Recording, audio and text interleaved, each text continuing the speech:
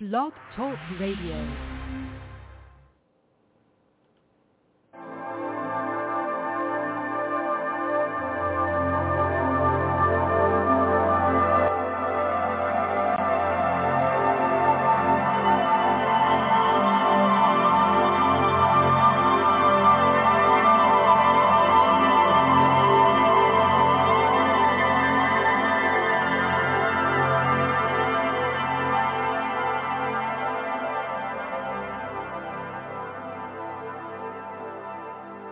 Greetings, everyone. This is a Sound Health radio show where we talk about the crossroads of the environment, our health, and longevity with Richard Talk to Me Guy, and Sherry Edwards is off working on the Sound Health portal.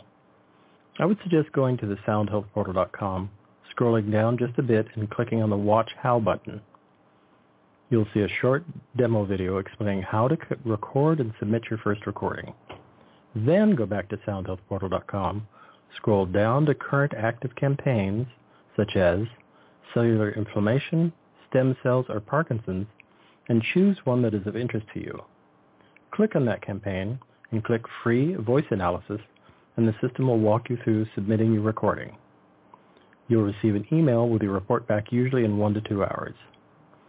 I suggest sitting down with a cup of tea and reviewing that and seeing the information that you can take out of it. You could take it to a practitioner such as an acupuncturist or as a naturopath or a chiropractor, and they might also be able to see things and gather more information about, oh, we've been working on that. Wow. To hear and share replays of this show, 30 to 40 minutes after you hear the outro music, go to talktomeguy.com, scroll down that page, and you'll see this show at the top of the episodes page. There are also hundreds of shows available there as well. There's a microphone icon at the bottom right corner of all the show notes. If you'd like to leave me a voice message with a question for a guest or a guest idea for a show, you can do that directly from the site, and I will be notified. With that, the youngest of the Karim children, Doreya Karim, grew up with biogeometry. Today, Doreya is the managing director of BioGeometry Energy Systems Ltd., where she heads numerous biogeometry projects and is a vital player of the biogeometry research and development team, which aims to reduce all forms of environmental stress on biological systems.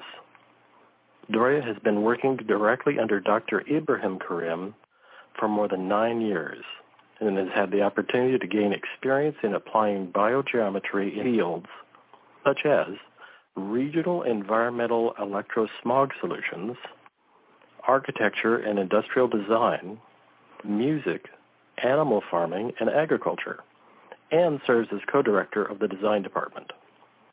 Doreya is a building biology environmental consultant with degrees in both psychology and graphic design. Doreya has lectured and taught in over 8 countries, having given over 40 biogeometry trainings in 2018. Doreya was selected as a She's Mercedes, recognizing empowering women in Egypt. Doreya Karim joins us to talk about balancing biological energy systems with biogeometry. Welcome, Doreya. Thank you. Thank you for having me. I have to ask, I didn't mean to, but She's Mercedes. Is this like Mercedes the car, or Mercedes was somebody famous? The car. It's actually awesome. A really interesting, I think it's a really great story if anybody wants to look it up. I don't know the story by hand, but it really is one of those empowering stories for women, where it was actually the wife of, I forget who the inventor is, but she's the one who actually drove the car I don't want to really mess up the story, but she's the one who actually drove the car across, I don't know, it was a town or what it was at the time, when everybody kind of thought you couldn't. So the She's Mercedes Award came out where they would highlight different women and their roles. So I was really happy to have a student who attended the class, think of me for 1 year or one of the events. That's very cool. I'll look that up. That's a great story. Because I've talked to you a number of times, I'll put links for the shows that we've done previously and also the show that we did, I believe, with you and your father, Ibrahim. and I'll put those in the show notes. So we're going to jump in where people have a certain amount of knowledge of biogeometry. There will be questions that will clarify for people. But I want to start here. I want to ask about, there was a quote I found on one of the pages on your very robust biogeometry website. I now know there's a translation tab, which is really helpful. I didn't know. I couldn't find it. The question is having to do with results from experiments in the National Research Center in Egypt using bacteria and other research on poultry and plants done at universities in Egypt and Holland, where autosuggestion, known as placebo effect, has no place, not shown in the evidence of this. Would you please talk about this in reference to the Biogeometry Poultry Project? Because I think it's such a smashing success, and I think it's a great example of exactly that. I really want people to understand it's not a placebo effect. Yeah, and I think actually where this comes from, and I'll jump to the chicken project, but there's actually a TED Talk my father gave, and it's called Why is the Cow Smiling? And it actually goes back to, and then again, for those listeners who have heard the other shows or want to go back to the other shows, kind of a long story short, where we went into 2 towns in Switzerland and installed biogeometry shapes, and where people were having headaches and different headaches, issues with sleep, tension, anxiety. After the installation of the cell tower, after the biogeometry solution, that all went away through an independent study. And then, of course, when it was time to publicize this, some people said placebo effect. And so the TED Talk was called Why is the Cow Smiling? Because when I think it was one of the reporters came in and said, this is a placebo effect, a woman from the town stood up and said, "Sir, our cows don't speak Arabic." And that was referring to that there was high rates of miscarriages and other ecological and animal issues that they were facing that was restored with the use of biogeometry. So a lot of times we will actually use animal studies when we use animal studies, we will highlight that there is no placebo effect in the areas where we work because the people feel the difference, but at the end of the day, we also see the effect on the animals. Now, the animal farming study is actually, I would say it's the second. There was in Egypt a study, and it's in a published journal, done with poultry, raising poultry naturally, and that one was really studying the growth rate. But in Quebec, we repeated that if you look at the website, there's actually a letter saying, at the end of 9 cycles, we have a solution. Biogeometry is now a solution to raise chickens without antibiotics. Now, where that was coming from is that when we first went in, they said, you need to be able to raise chickens for 3 cycles without antibiotics in order for us to consider a viable solution. And we said, okay, great, let's do that. And that was set up where we had within the same farm, it was divided into within the same biogeometry. We had a control farm outside, and then within the same farm, it was divided into chickens receiving antibiotics, chickens not receiving antibiotics, separated into different quadrants, and then we could compare the results of how well they're doing. And then slowly we started to expand into more farms. And then you can see that they kept us going in the initial farm for, when we reached 3 cycles, they said, let's go for another 3. When we reached another 3, they said, let's go for another 3. And then when we reached 9 cycles, then they said, okay, so we now see that we have a definitive solution to raise chickens without antibiotics.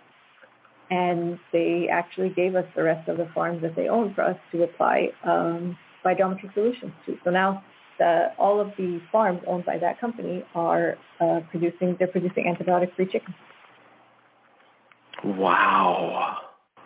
We were just talking backstage, and I think I have to jump to this, that I think that's also such a shining example of the idea of what I will call the shape form or the science energy of shapes of biogeometry is really about, and the chickens, why are those chickens smiling?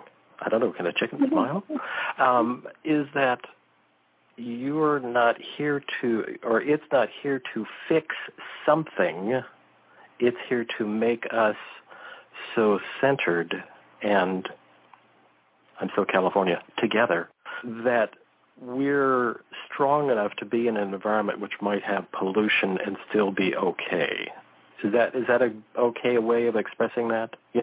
Yes, the aspect for it is there's always going to be types of environmental stressors.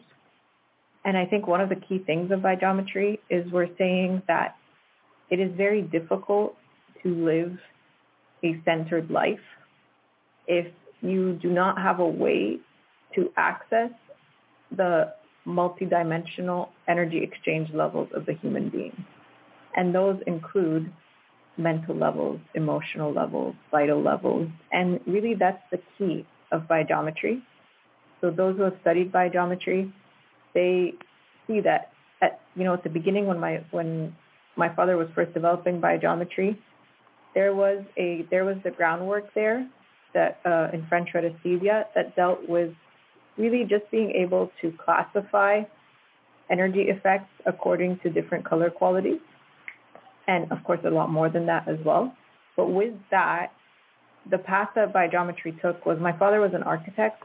And I actually think that this is the key point because it had to come from an architect. It couldn't have come from somebody who was actually focused on healing the body. So as an architect, he approached the energy world by looking at sacred power spots.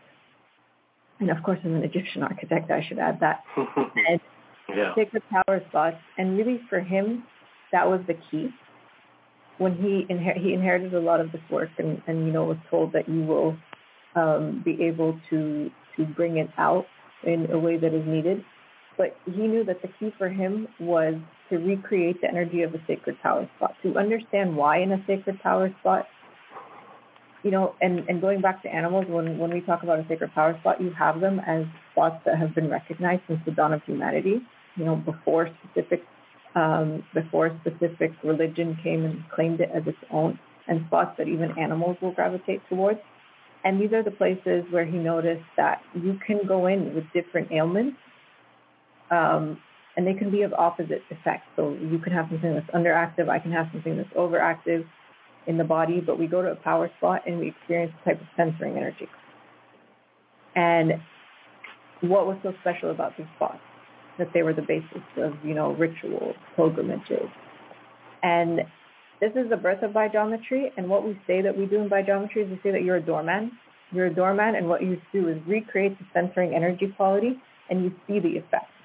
Now, it happens to be that we actually see that what happens in a power spot when you see this effect is you get a huge relief from environmental stress, including the types of pollutions that you just brought up. So you get a huge relief from types of environmental stress. So we saw this again with the example I gave in Switzerland. We saw this with the cow. And so, yes, it is a way to help deal with everything that we are facing. And I would say, until we reach the point where we're actually developing products of modern technology that are supportive to the environment, or I know there's products out there that are doing that, but I'll say developing all of our products to be supportive to the environment and supportive to the body.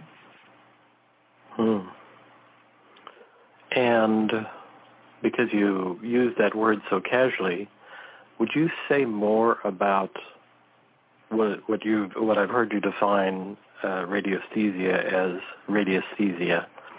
as microvibrational physics?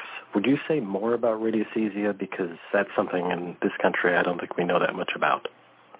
So radiesthesia is actually, if you break it down, it means sensitivity to radiation. And we use the term radiesthesia. It refers to different types of pendular instruments that we use in biogeometry that you can calibrate. Now, what this means is a lot of times when people see something like a pendulum in somebody's hand or a dowsing instrument, what they will assume is that the person is using it to ask questions, to be more sensitive to the subconscious, which is one school, and that school is called mental dowsing, but it's different from the school of physical radiesthesia that we refer to in biogeometry. And so to give you an example, we have, for example, one of our pendulums, the horizontal pendulum, what it does is that you have different angles that you set it to, and each angle is sensitive to a specific color quality. Okay, so going back to what that means, what do I mean by a color quality or the word quality? The word quality just means an effect. So it's specific to, so if you take the pendulum and you set it to red and you go over a red square, you'll find it turning red. If you set it to blue and you go over the blue angle, it'll start rotating over the blue color. Now, of course, there's a lot more to this, because when we start putting in pieces together, we begin to see that there's this, even just me now saying that there's a relationship between angles and colors, is part of introducing you to what we call the physics of quality, this concept of when we look at things as qualities, as vibrations, versus just a quantity or a specific frequency, because frequency is still a quantitative term, we find this concept of resonance between sound, color, touch, taste. You hear of it in different schools, but the explanation is kind of hard to pin down. But it's really easy to see where, for example, a good example that we use also to explain the calibration in physical radiesthesia is the monochord.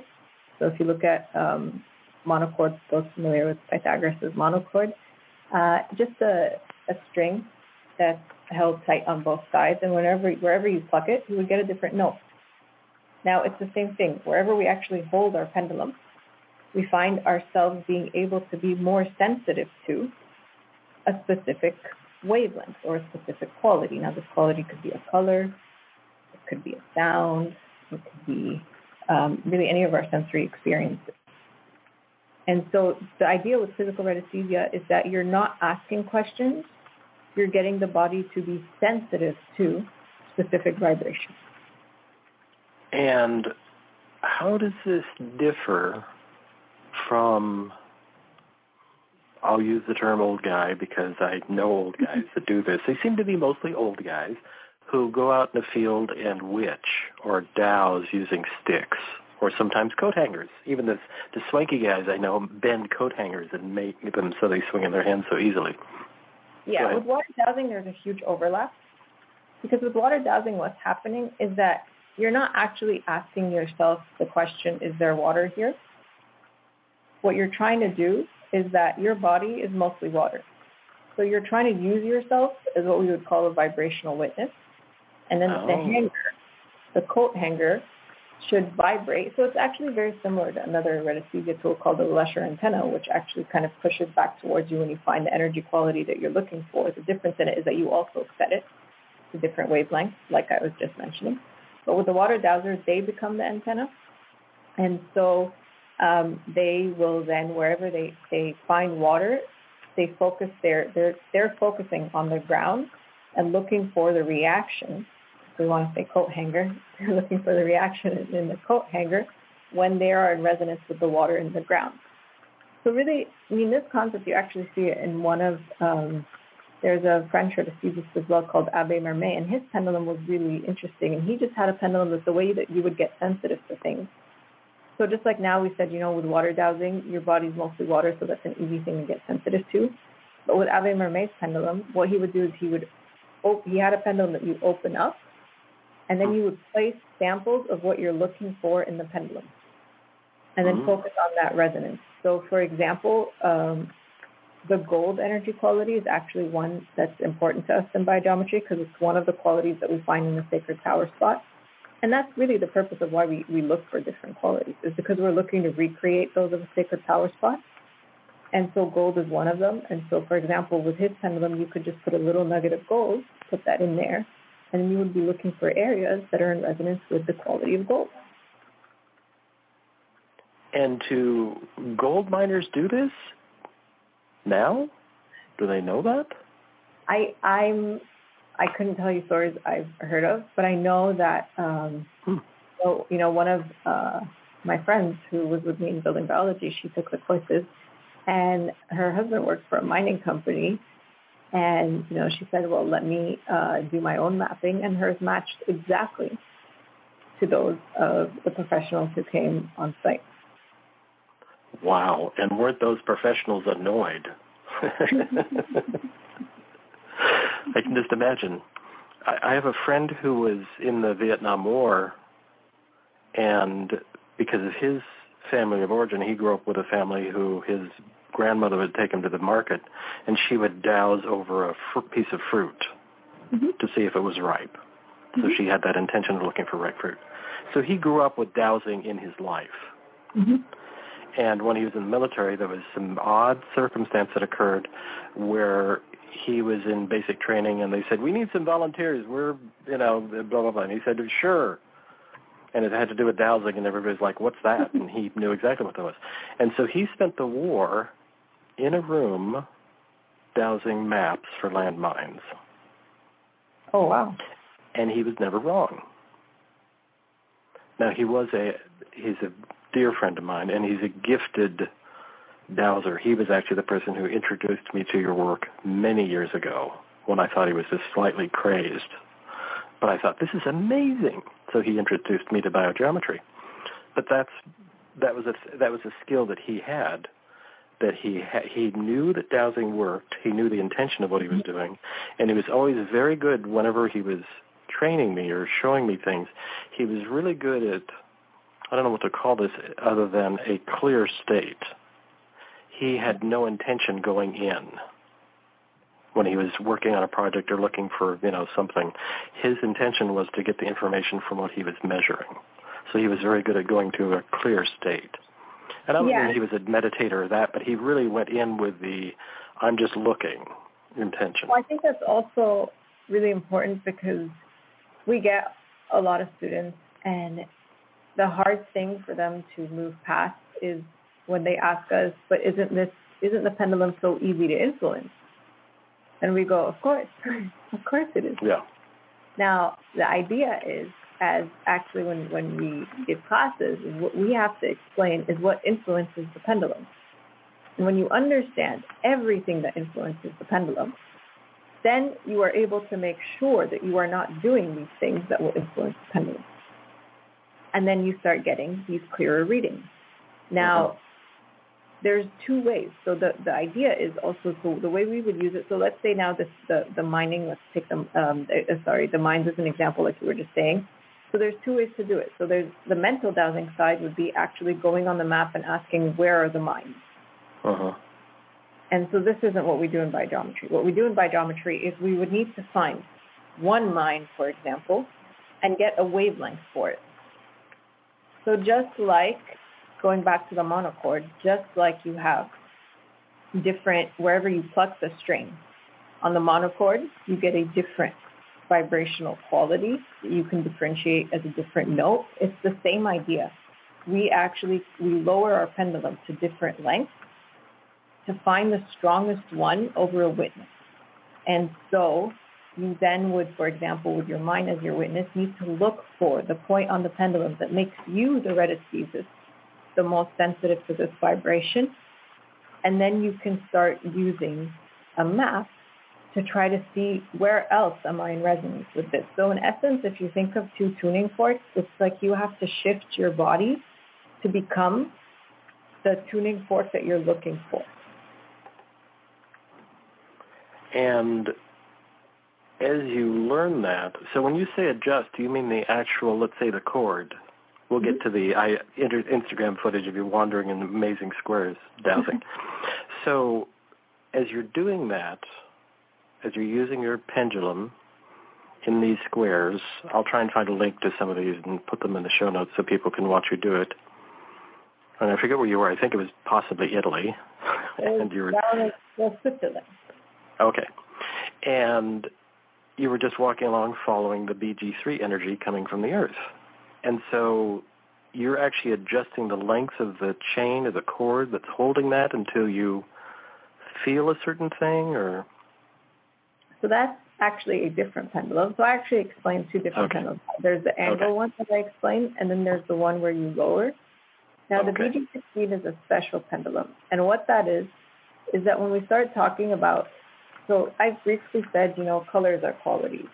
Numbers are qualities. By the way, for somebody to understand this, I mean, anybody who's a little bit in the energy world, for example, you might, to understand things as qualities, a lot of people will talk about things and they'll associate, for example, the chakras with different colors. And when you look at it that way, when you associate the chakras with different colors, now, why is it then that when you look at the chakras, right, so let's say, for example, the root chakra is red. Why is it that when I look at the root chakra, I don't see the color red? Now, this is actually the explanation of quality, because it is not red. Red, it is a red quality. And so when we understand it as a vibration, that's when we can then understand that it will be in resonance with the wavelength of the red quality when we're adjusting our pendulum. So when we get to now this concept of, like you said, we look at the interchangeability of scales between numbers, colors, angles. Actually, I want to go back to numbers. So numbers is what I was going to go to. So when we understand numbers also have different energy qualities.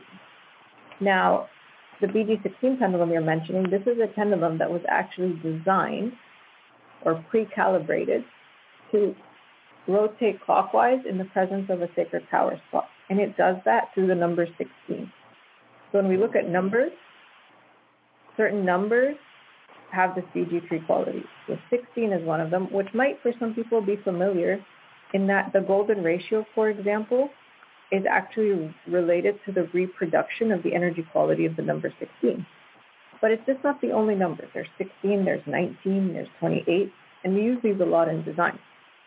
So with the BG16, because it has this number built into it, it's actually designed so that you are able to detect the BG3 energy quality without calibrating your pendulum. And it was designed because my father, being an architect, wanted to be able to give workshops to students to be able to reproduce this energy quality in their work.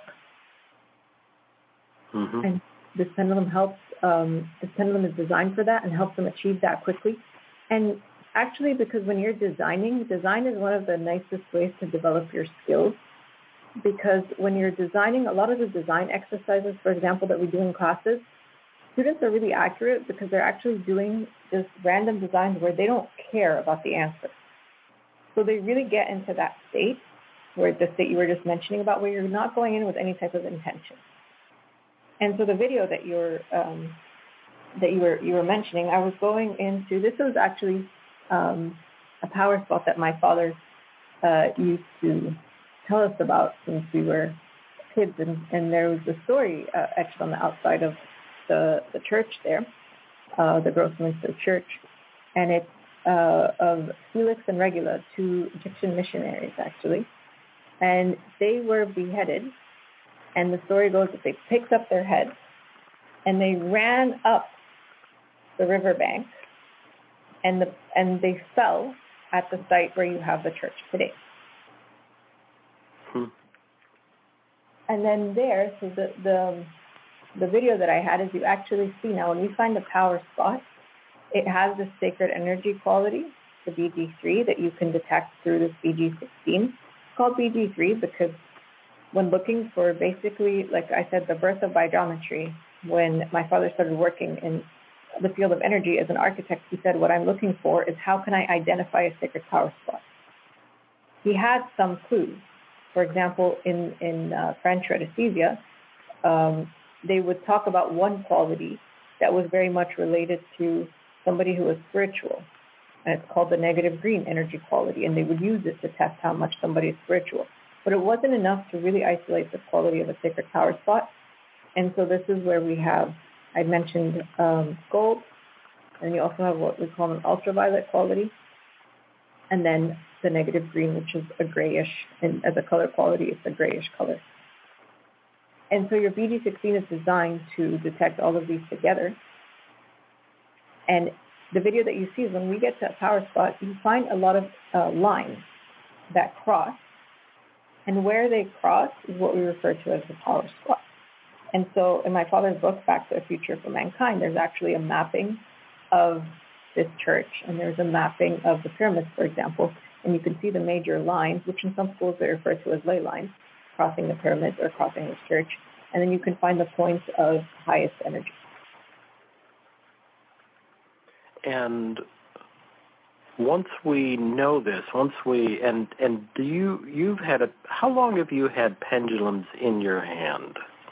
I know you've been working with your father directly for 9 years. Did you grow up in a world of pendulums, well, so to speak? If we celebrated, we're actually ready this year to be celebrating 50 years of biogeometry. Wow. So January, we celebrated 45 years of biogeometry 5 years ago. So this year would be the 50th celebration. And I have not yet turned 50. So I was born into this world. I was born with really just with the pendulum in, I would say in my hand, but was not in, when I say 9 years, it's really in a type of, I would say, research and application setting of biogeometry versus just having it as part of my daily life. But I've had it as part of, even when I was in school, my school nurse was actually a student of my father's. So I actually grew up where whenever I had, even I went to the school nurse, she would actually address it with biogeometry. You were that kid. Okay. I was that kid. I actually wrote about biogeometry for my school admission. I had skipped. My mom actually got us all to skip a grade in school, and then when I went to a new school, they said no, we have to test her before we let her go into this grade. And then apparently I wrote my admission essay on biogeometry, and of course my mom said that's it. She's not getting in. She's not getting into the school. But they took me in. That's amazing. Well, that's maybe that's why it feels familiar to me, because that's exactly how my friend was that did his name was John, did work in Vietnam, and he'd had dowsing in his life always. So to him, picking up a pendulum was not like, you see a lot of people at shows when I used to do whole life expos and what would be called New Age fairs, where people were discovering things. There'd always be booths with pendulums, and you'd see people come over and try and use a pendulum for the first time, and it was like, wow, they was always, and it was so different to see John pick up a pendulum, because there were times when he would pick one up and drop it immediately because he didn't like the way it felt. Or he felt it was picking up something inappropriate, or, that felt bad. It was designed to pick up something. Well, they didn't know what they were designing. They just were designing, it could be a bolt. He would do amazing things with a bolt on a string. I mean, he was really tuned into the world of dowsing. And, there's a few things there. Like, one of the things is, a lot of times when I started teaching, my father said students in your class shouldn't feel like they're learning something new. They should feel like they're remembering something. And I think that's also a part of why, like, when you're saying sometimes you feel comfortable in this world, I think a lot of people do, because a lot of times when we open up ourselves to these possibilities, we find we're kind of taught to believe that there isn't a logical way to understand these things. But there is. There's a logical way to speak about them, and that's actually one of the things that we do. We say, listen, this world of energy, of dowsing, of even this concept of words like spirituality, before we get into anything, let's define them, because they're not well defined.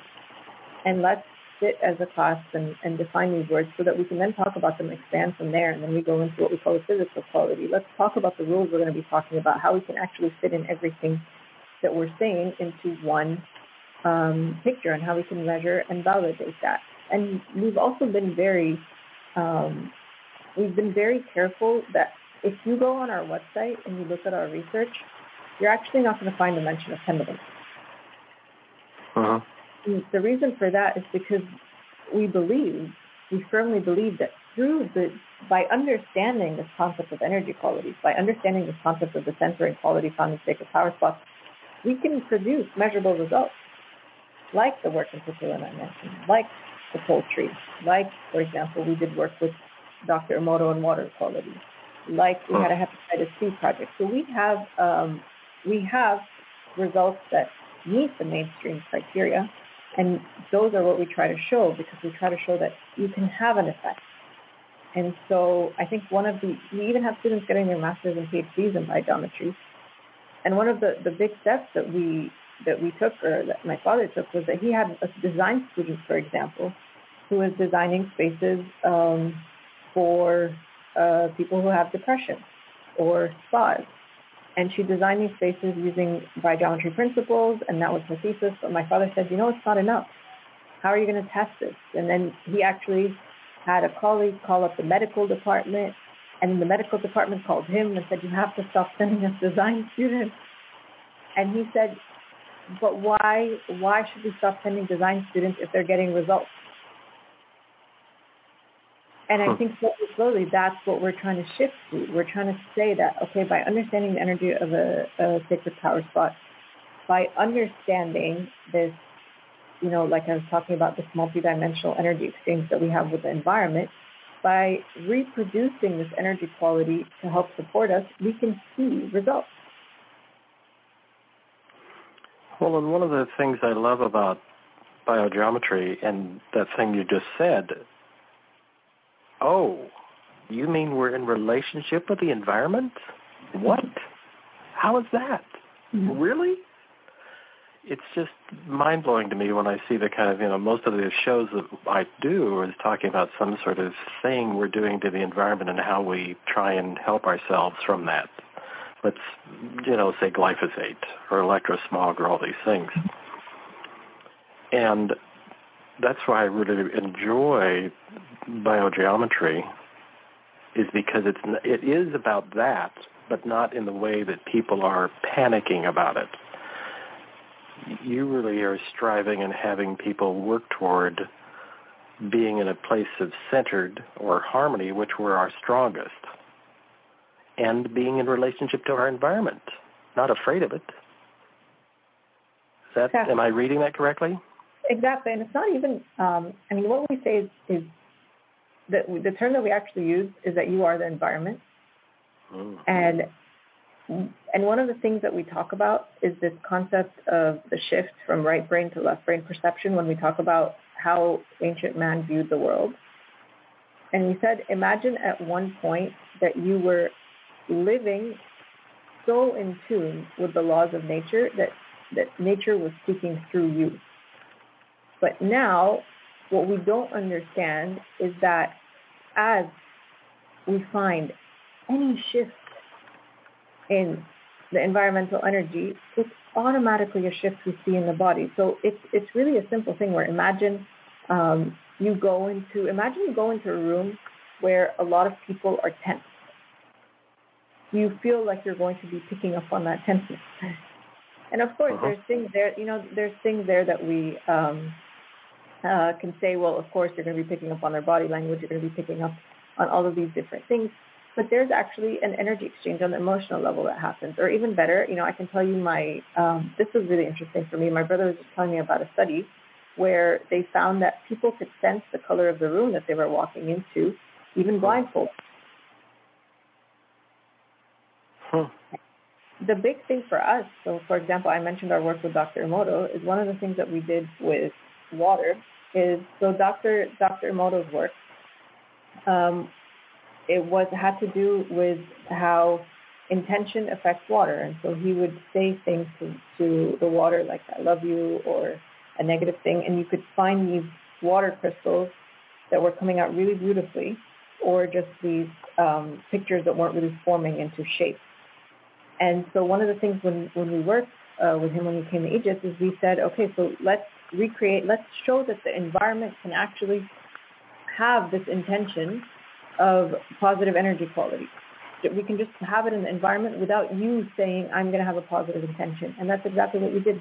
Placing specific shapes in the room, you could see in these water crystals being formed as if you were saying these positive affirmations to the water. Mm. Wow. This all goes together. Everybody just hold on. It's a little bit like a roller coaster ride for a minute. So I'm going to jump from there to, I know that you and biogeometry does work with kids that have ADHD and other states of non-centeredness, I guess I'll call that. And that you have a space, or did, when we talked last, a space in your Toronto office, maybe others, but I just know about the one in Toronto, where people could come and they would find themselves being in that centered state. I don't know that that was the languaging, but that was kind of the result, exactly what you're talking about now. Could you talk about that and why aren't we building classrooms for kids? Period. So we actually had a few students who did their master's or PhDs in related thesis topics to this. So one of them, and this is, I would say this is kind of where it all started. So one of them was a PhD thesis, and this was done in Saudi Arabia, and the student put different biogeometry interventions in the space. And so we have both, right? You can adjust the space that's existing, or you can design a space from the beginning. Of course, even when you design a space with biogeometry principles, we still have to look at things like electricity, water, Wi-Fi, and different things like that. But she went in and she added different biogeometry interventions in the space. And then they tested the children for things like their focus and attention, their communication, their dynamic behavior, teamwork, their independence and hyperactivity, social skills, academic skills. And all the students performed much better with biogeometry in place. So that was one example. And then with another thesis, the one I was mentioning where the student was designing a space for depression, they actually tested that. So the experiment that the medical department came up with was to test it on serotonin levels of depressed mice. And then they had a control and 2 other drug treatments, and they showed biogeometry as a viable solution to helping restore serotonin levels in depressed mice. And with that, we were able to work with the Autistic Society in helping design spaces that the government was building in Egypt. And so we started studying different shapes of a classroom that were stressful to an autistic child and relaxing. And we actually found that a square room or the 90-degree angles would be stressful to an autistic child. And so we started designing the ideal classroom, and we have that as a space in our office in Egypt, a mock-up of it that we were using in testing, where you can come in and experience the space for yourself. Wow. I'm ready. I'd like to have my studio be in one of those. That'd be awesome to be broadcasting from a location that was completely cool, because there's a lot of equipment here before me. Not as much as your husband, where his husband is a renowned musician, and he has wow, we're talking equipment. So the idea of having that kind of, not only that ability to have a balanced space, then let's say in the case of your husband's music, so he's producing in, I suspect, a very nicely centered space. Yeah. Will that music then carry some of that influence, or that influence into people listening to it because it was produced in a balanced, centered space? Yes, I mean, at least, well, I hope, I try to keep our space, we were talking about this, I try to keep our space as centered as possible, but whenever we're doing research, I have to take our solutions down. And so that's one of the things we were talking about. But yes, I try to make sure at least his studio is always balanced because of all of the equipment he's dealing with. And you can actually see this example in what we had a CD that we were that we used to sell called the Silent Sound CD. It's coming back. We just have to reorder it. And the Silent Sound CD was actually done exactly like you said. It's a silent recording of a studio that's balanced. And then whenever you play that CD, you can pick up these energy qualities in the space that you're playing. Wow. And so that was the concept behind the Silent Sound CD. And so, yes, you could see that. And then he also has a track that he worked on with my father where they actually started looking at applying different biogeometry design principles to music. That was actually done through the placement of specific notes to produce BG3. Wow.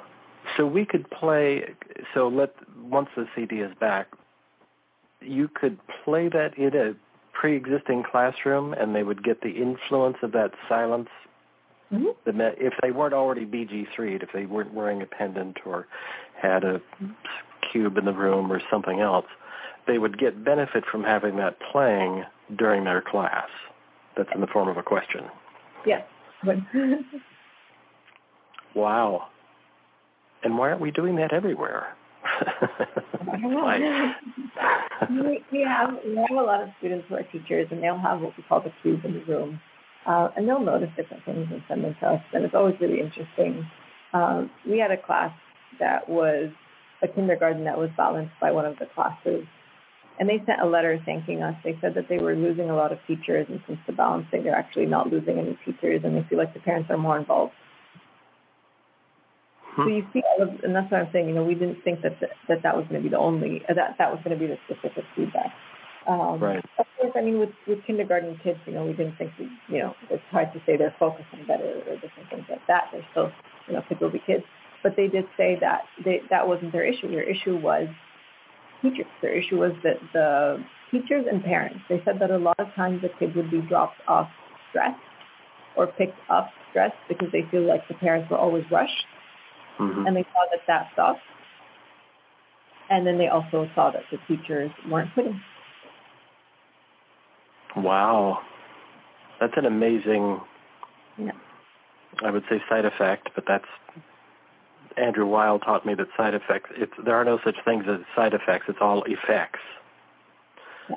So I think that's a wonderful effect. I'm ready now. There are places, I'd like to have it just playing in like a Walkman in my pocket. That's how old I am, a Walkman in my pocket. Every listener can make their own sound CD. You can find a place, and you don't have to, for those not measuring now or anything, don't worry about it being a sacred power spot. The beauty is a sacred power spot. And most people will have a local sacred power spot near them. But even if there's a place in nature that you just feel like, you might say, I wish I could just, move my equipment and make music here. Record the space and play it. Record it on your phone and replay it when you're home. Replay it when you're meditating. Replay it when you're doing yoga, for example, or whatever you're doing to work out or something like that. And then you will be reproducing the energy qualities in that space. So that's a little trick for everybody. Wonderful. I want to jump to asking about, because this, doesn't seem to be, it is one of the symbols of something, and I know there are energies coming out of it. I'd like to talk about the pyramids, because that is such a symbol of, again, in the New Age community in the old days, there were people walking around with pyramids on their heads. They'd make a wire pyramid, a four-sided wire pyramid, which I know now from reading and listening to you that was a mistake because they're not really four-sided. But could you talk about the pyramids and maybe some of the energies that come off of the pyramids, and are there different energies in the pyramids? All that kind of. I'm not trying to demystify everything. I'm just like, the pyramids are this amazing symbol of all of this, and why?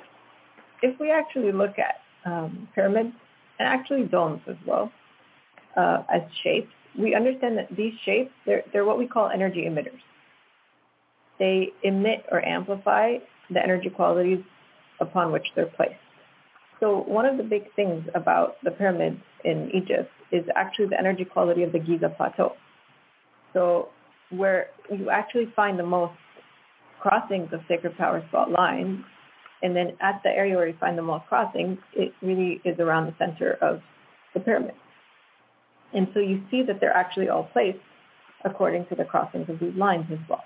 And so this is the first thing that we talk about, is that if we understand that something is an energy emitter and we're reproducing it, like you said, in our workspaces, I see it a lot in crystals and different things.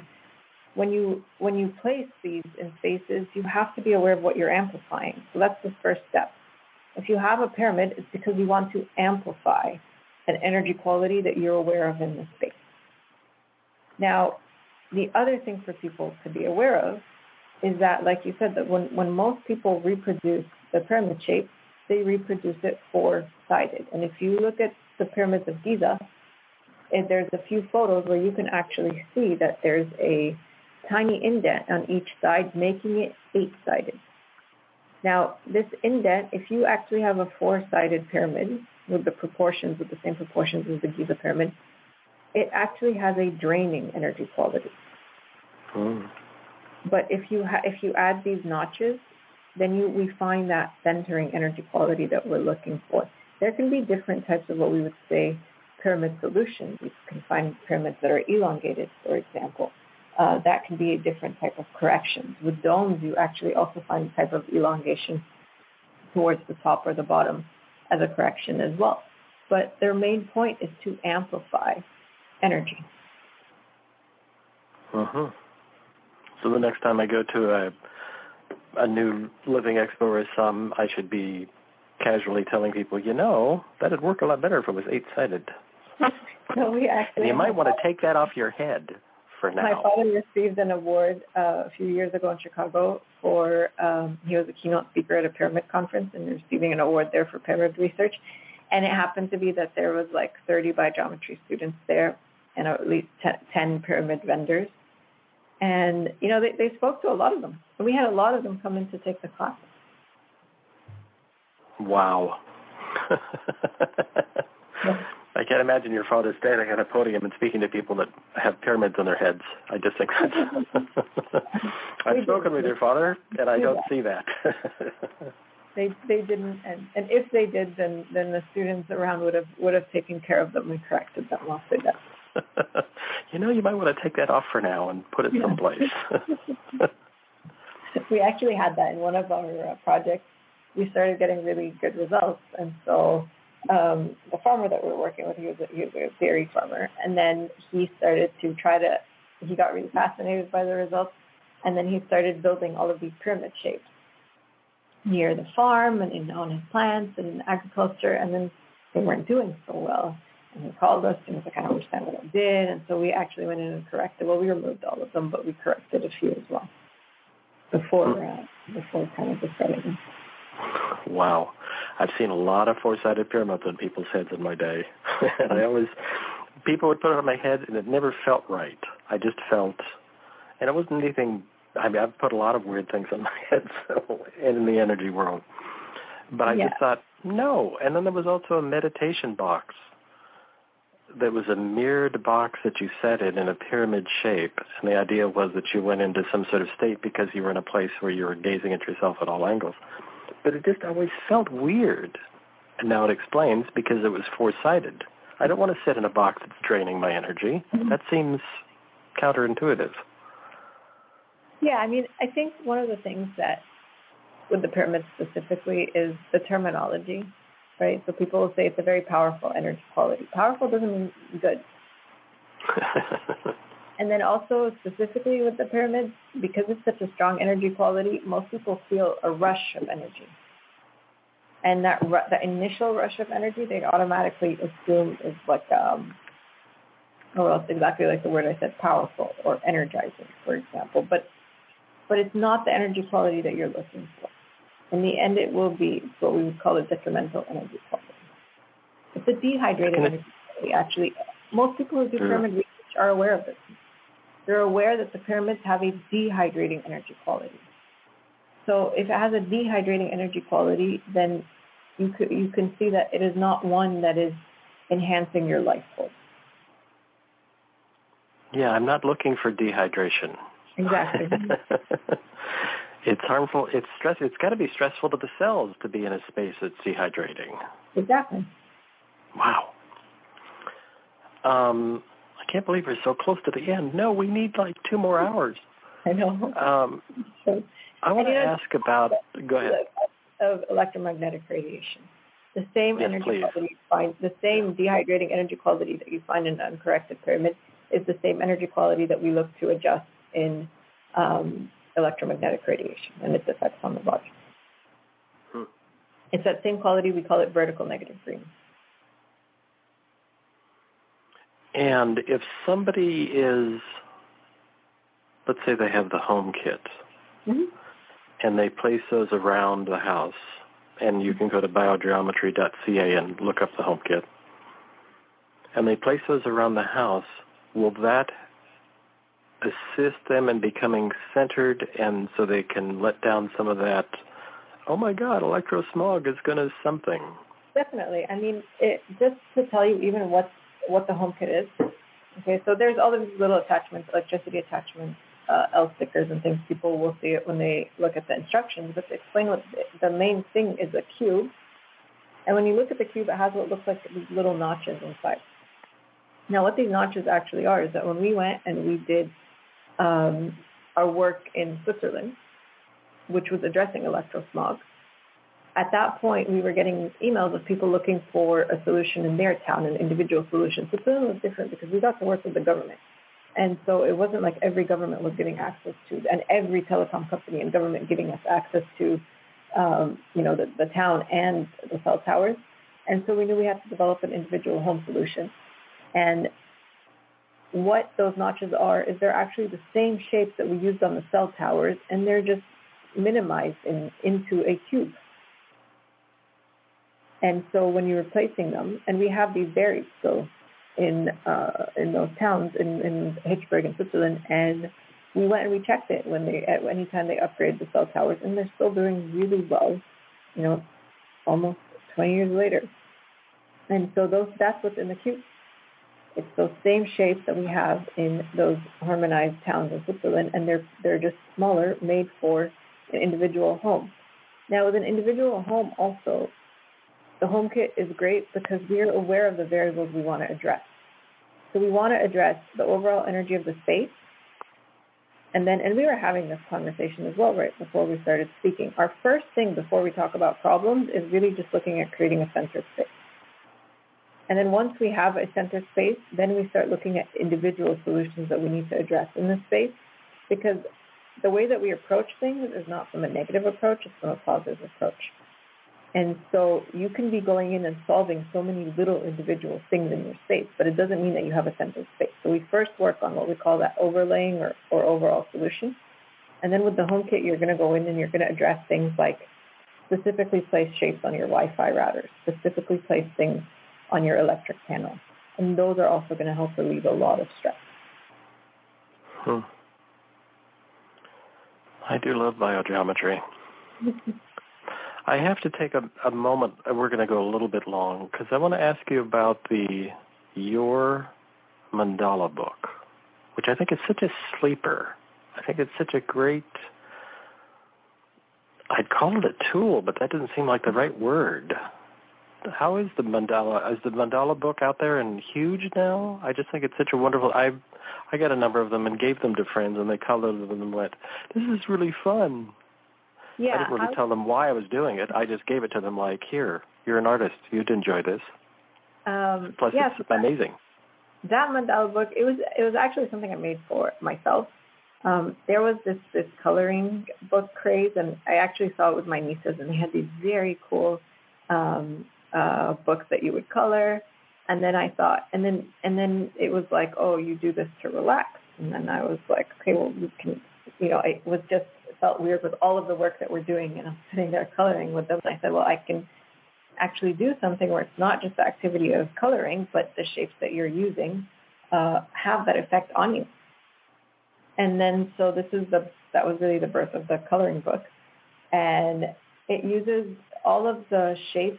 It's about 16 mandalas in there, and they're all based on what we would call biogeometry signatures, and those are all available in a book as well, all of the signatures. And what biogeometry signatures are is we were talking a little bit about color qualities and different ways to measure those. So if you start measuring every organ, you'll find that there's different pathways running through every organ, just like compared to your body, how you have the meridian lines. And so the biosignatures are actually the pathways to enter into resonance with those. And of course, every single one has been adjusted to give you the energy of a sacred power spot. And so I chose a few biosignatures and turned them into these mandala designs for coloring. And then when my father was releasing the Biogeometry Signatures book, which has all of those signatures in there, and that was actually the 45 years anniversary of biogeometry that we released that, we also added the mandala book. And I get all of these, we're talking about autism, I get a lot of students that actually have taken the book and taken it to autistic centers or work with it with kids. And I'm always surprised because they're pretty intricate. And I thought kids wouldn't enjoy them as much, but, they do, and they sit down and they color. And, the feedback, I love the feedback that I get, because I'll get a lot of people who say, I got this book thinking I got it as a gift, thinking like I wouldn't use it. But then when I started coloring, I really enjoyed the feeling that I got. That's exactly my feedback from a couple of people that I gave it to, that one of them happens to be an artist. And she was like, what are you giving me? What is this? And she's always suspicious because I've always got something that seems suspicious. You might feel better. I didn't tell anybody anything. I just gave it to them. And one of them did call me a couple of days later and said, that was really fun. I really felt better or calmer, or I can't remember exactly what her word was, but it wouldn't be centered. But I wouldn't tell her that because then she'd be like, oh, no, that couldn't possibly be it. No. And it was great. It's such a lovely subterfuge in the best of ways of getting it into somebody's hands. And I also had a grandson who was pretty young, but he was hyper. But I suspected it was too much sugar in his diet, but that's a separate show. So they gave him the book. And the mom texted me and said, oh, Jeff colored for like an hour, which was a miracle for the kid to want to stay in place and color or do anything for an hour. And she was amazed. And he did a really good job. And the mandala book is such a great, here, color these in, see if you feel better. It's wonderful. Yeah, I mean, I think I love the feedback. I didn't expect the feedback that I got from a lot of people. And, I just looked one day on Amazon and it was like, 60 or 70 reviews on there. And I was like, wow, it was really nice to see, that it's reaching people and they're feeling a difference. It's really great. So I am at the point, I have so many other questions, but I have to ask you, where would you like to have people find out more about biogeometry, your books? I'm excited to see you now are having some online classes. Where should people go to find out more about you, your work in biogeometry? So the resource that you mentioned was BioGeometry.ca. Everything's there. Have a beverage. There's a lot of information there. Every time I go there, and I've been there a lot, and I'm still like, this whole section over here I've never seen. That's amazing. Wonderful. Thank you so much, Doreya. We'll do this again, because there's a whole other show on my mind. No, yes, I'm really looking forward to speaking again, and it's nice to always pick up where we left off and take it. Exactly. Exactly. Looking forward to it. All right, everybody. Have a great rest of the weekend, and we'll see you next week. Bye-bye.